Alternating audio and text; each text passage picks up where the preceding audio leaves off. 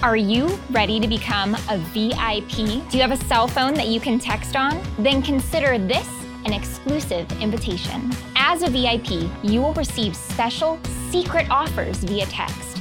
These items are usually free and they are always must-have craft supplies from beloved brands. Send us a text and become a VIP at scrapbook.com.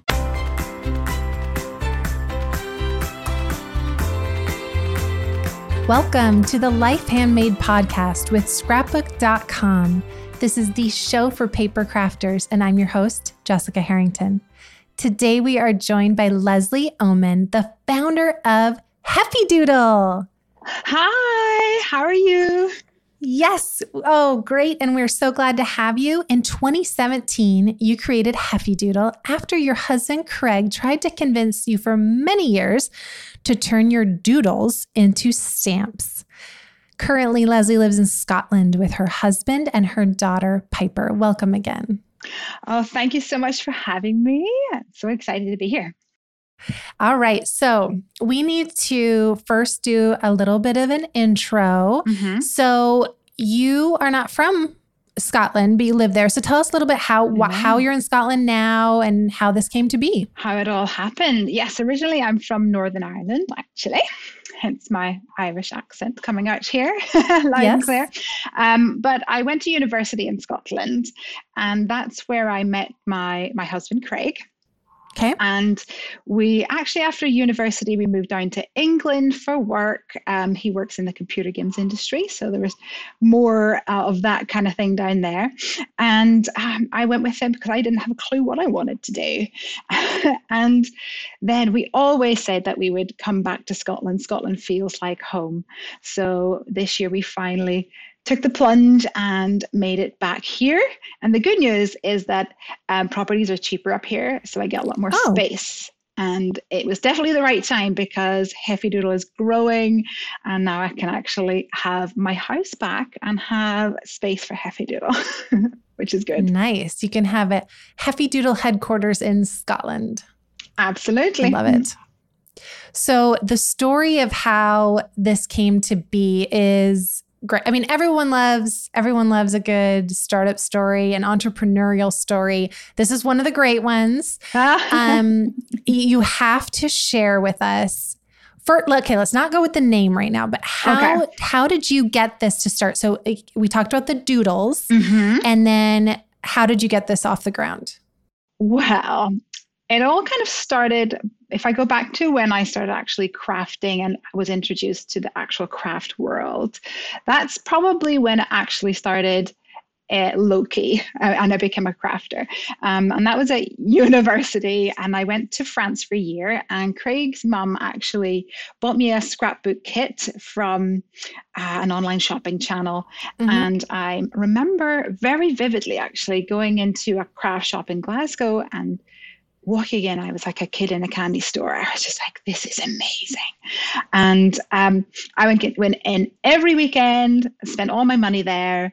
And before long, I got a job there. I was teaching workshops and doing demos, and I just absorbed it all like a sponge. I just loved it. And my degree was nothing to do with crafting, as is most often the case. And when I then finished uni and we moved to England, and I had to get a job in the real world. But crafting was definitely my passion. And actually, Craig has always been my biggest cheerleader, bless him. And he said, you should start a blog and do YouTube videos. So I started with that, and I loved it because I didn't have the shop to go in and share with customers.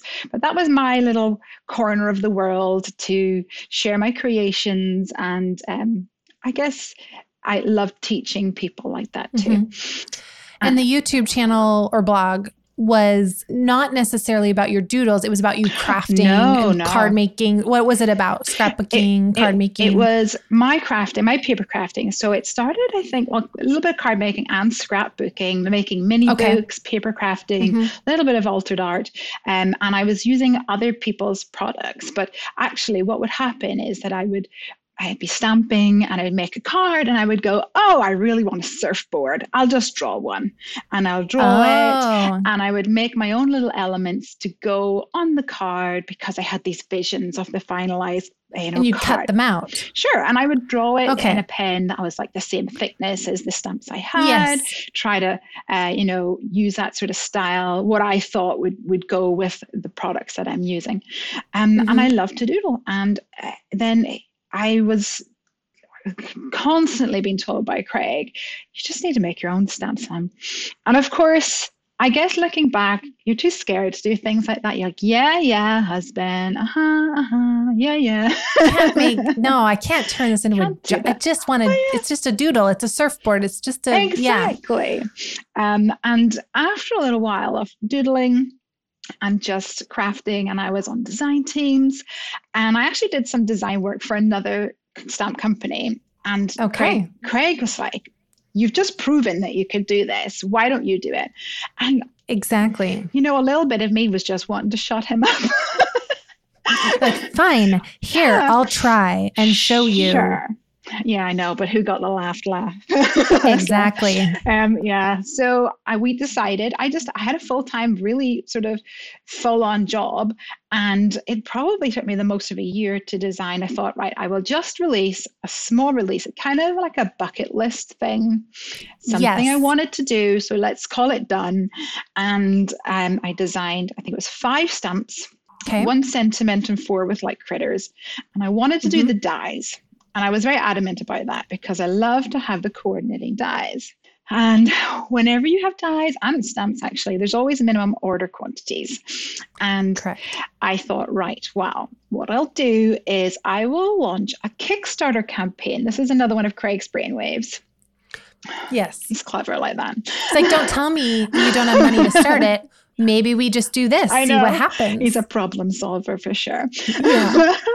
So that's what I did. We launched the Kickstarter, and we needed, I think it was £450. So that's what I wanted. So I don't know what that is. Probably you got £450, didn't you? Oh, yeah, and then some, Jessica.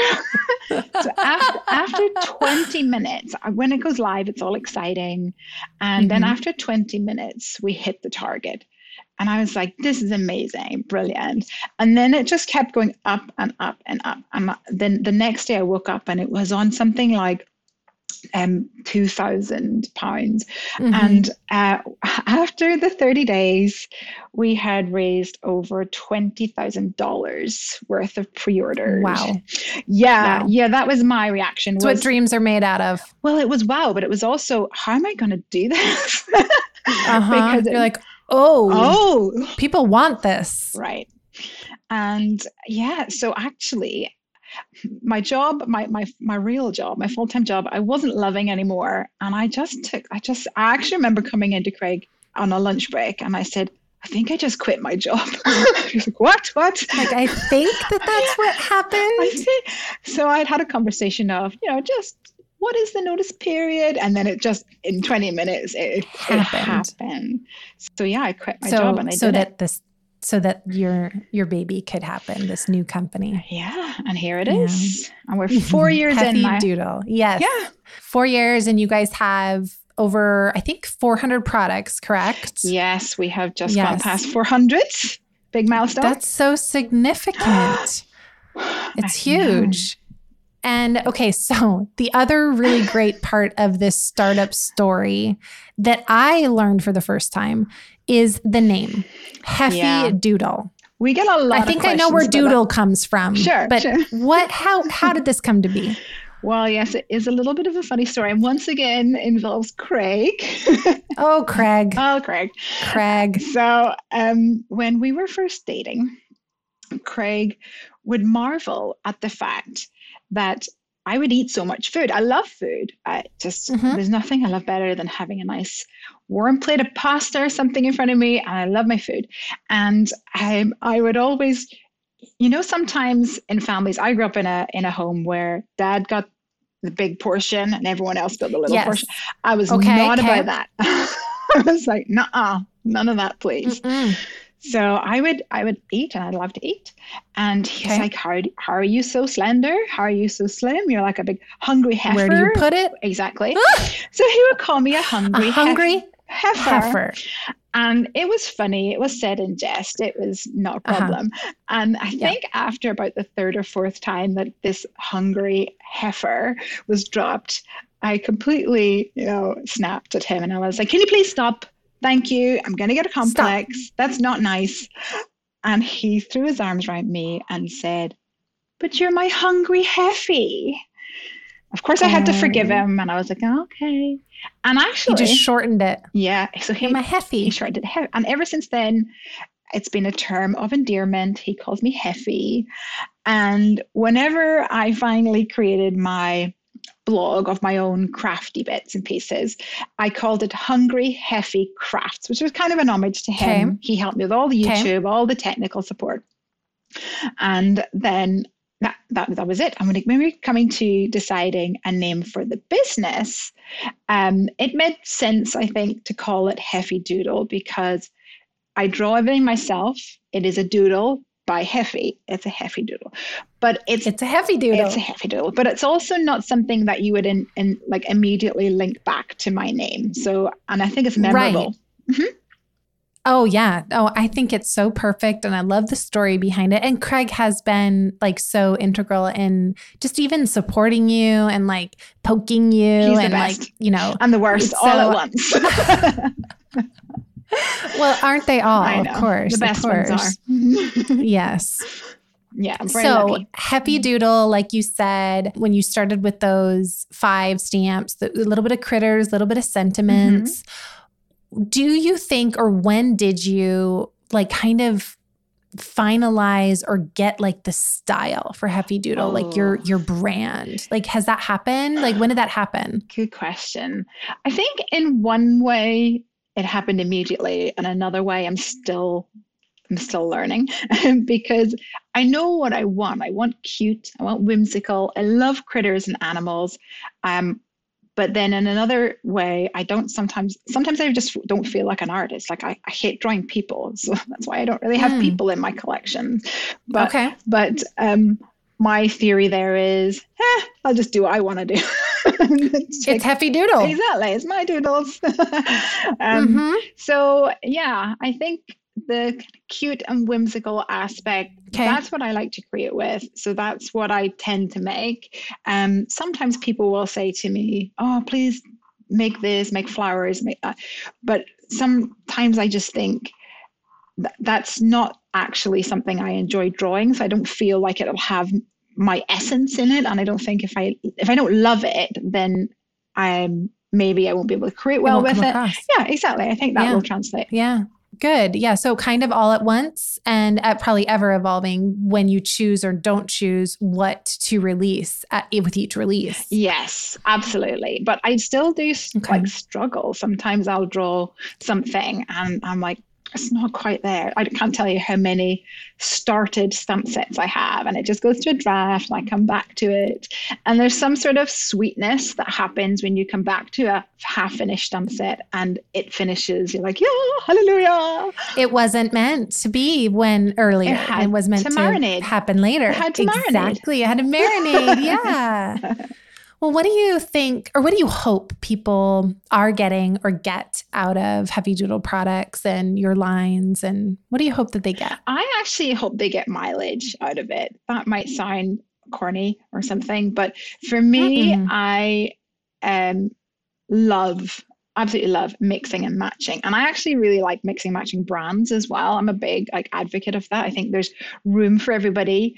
And that's why we like to do collaborations with other companies as well. I think that's a massive part of who we are as a company. So when I make a stamp set or a die or any sort of product, I actually nearly always go, can I use this with the speech bubble die? Can I use this with something that's in my back catalog?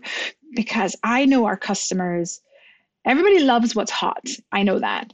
But to be able to go back and reuse your supplies and get more mileage out of it, I think that makes life just even better, and also makes you help justify the crafty spend. I mean, certainly that's my approach to it. Yeah, totally.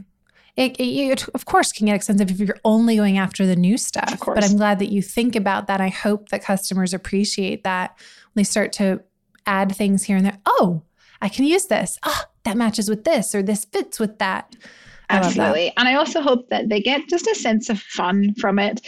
I want the sentiments to be whimsical and just make people smile. And we get that a lot from our customers, people commenting on just that they love the sort of the theme and the sense of joy that they get from the cuteness and the fun sentiments. So what, like if someone was looking at some cards that a crafter made, how would you describe if they looked like, oh, that is a Heffy Doodle card? Like, what would a signature Heffy Doodle card have? Like, what elements are in it? All right. So for me, I would say maybe an inked background. I love creating backgrounds with ink. Maybe I'll start with a colored cardstock and add some ink, maybe a little splatter, but I love creating with like building the colors myself. I love that. Okay. And layers. Love lots of layers as well. Maybe a little scene building action going on. And critters. Got to have some critters on there. And a fun sentiment, something cheesy, something corny, and maybe even something interactive. We don't have a massive selection of interactive dies, but I think there's ways that you can make cards interactive even with what you've got in your craft room. So I personally love interactive cards. Lots of people are maybe not confused, but overwhelmed, intimidated by the what does interactive card mean to you, and what types, like, could you share with our listeners the different kinds of ways of making them interactive? So what I mean by interactive is simply that the recipient has something to do instead of just looking at the card. So maybe, I guess it's a way for them to play with the card. I think as adults, we don't play enough, really. You know, so maybe it's a little wobble and you just get to give it a little tickle, a little poke with your fingers, and it has a little wibble wobble, or a shaker. So it has maybe sequins or beads in it. So it makes a nice fun sound when you shake it around. Maybe there's some little elements to pull, like a little tab to pull, something to lift up. And then if you're going to the extreme, maybe it's something really fun, like a light up card. Those are really cool. Yes. Press down. Yeah, with those galaxies and stuff. Oh, I love that look. Yeah. They are great. And I can see how it can seem intimidating at first glance, but I think I hear this all the time on our live streams, is that people will say, that's actually much easier than I thought. And really? Yes, definitely. And I think also one of the things that people enjoy from my live streams is that they see it being made in real time, and they can get the opportunity then to ask questions as we go along and really break it down into simple steps. So yeah, I mean, you are right that is a common thing that people see and say when they see these very intricate cards.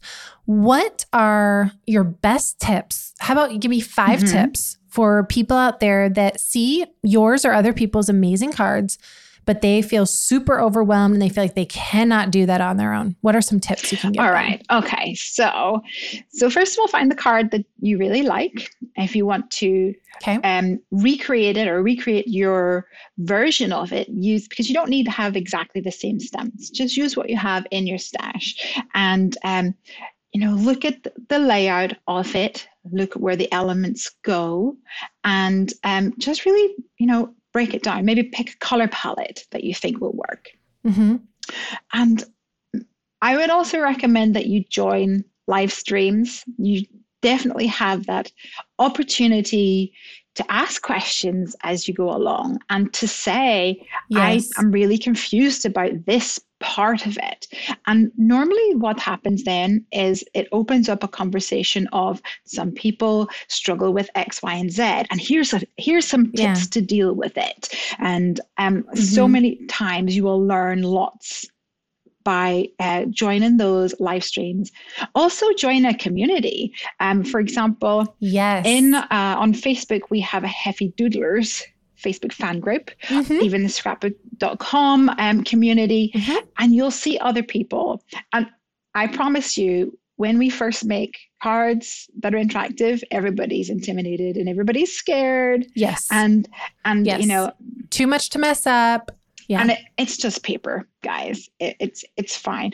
And sometimes if it's something really engineered, just make a blank. Don't even bother inking the card. Just make it with blank card, first of all, so that you can understand the mechanism. Maybe the word mechanism scares people. Just the way that it folds, the way that it moves. Use blank card just to kind of figure it out. And at the end of the day, if it is too overwhelming at that point, it's not necessary.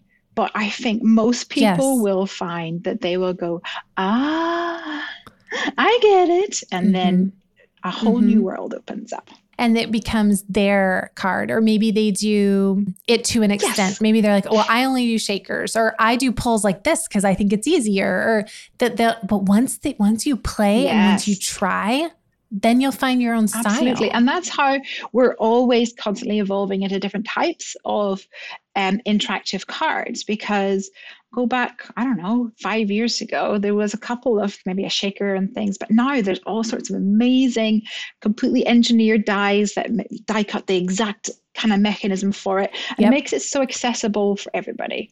And YouTube is a massive resource to watch videos. And so that's good, but I will say, pick one and just try it, because if you keep watching videos, you will get, further down the rabbit hole. Down a rabbit. I agree. And you'll never start. Yeah, I like your idea. Just pick one. Pick one. And just go for it. So this will be airing, not tomorrow, in a little bit. But what are you most excited about that's coming next for Heffy Doodle, or the new collections? What excites you? Actually, I'm most excited about our latest release, because it has little squirrels and it has a deer and some fall elements. Now, I love autumn, as we say over here, or fall. Okay. I always decorate a mantle. Yes. It's like my most favorite.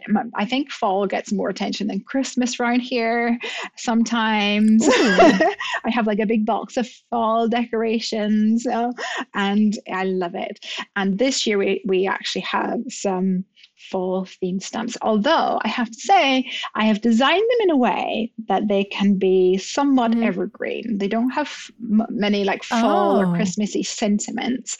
Like I say, I want people to be able to have longevity and be able to get a lot of use out of them. So you could have a squirrel on a spring themed card and things like that. So I'm definitely really excited about them. I can't wait to actually play more with them.